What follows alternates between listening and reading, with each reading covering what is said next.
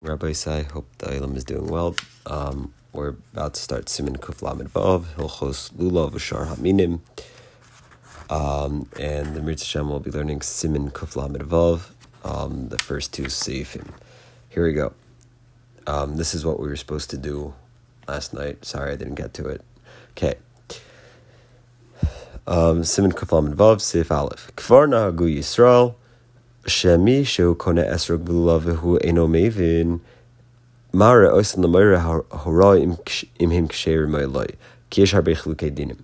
So it is a time-honored minhag in Yisrael that when you buy an esrog and a lulav and you're not an expert in these halachos, you should show it to an halachic authority to determine if they are kosher, because there are many different halachos regarding them.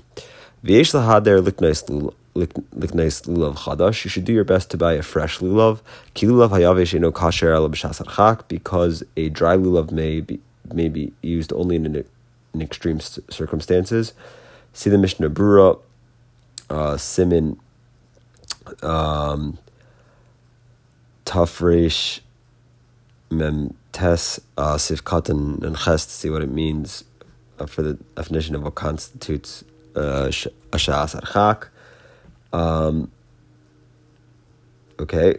V'yesh omrim, some say, the chol shekolsa hayarkus shebo, that a lulav that is no longer green, have yavesh, is considered dry.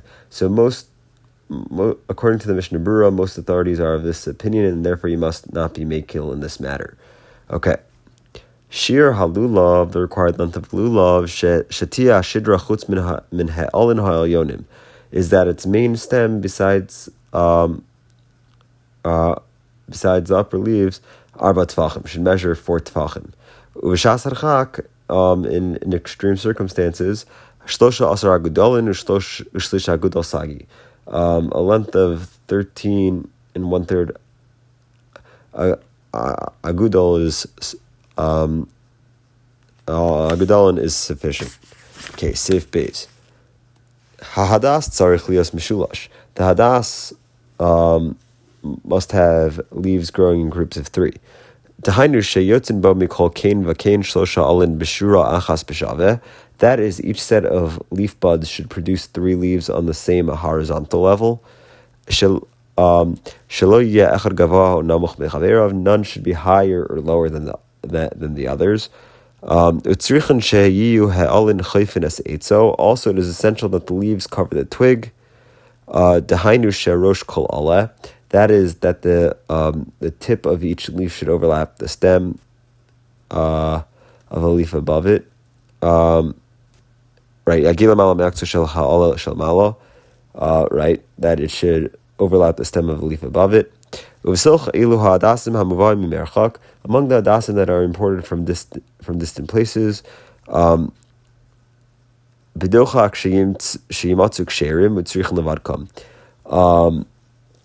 you rarely find the kosher ones, and you must therefore examine them. A God-fearing person, so a God-fearing person should do his best to buy hadasim that are fresh, green, and have leaves in a threesome, and that are beautiful.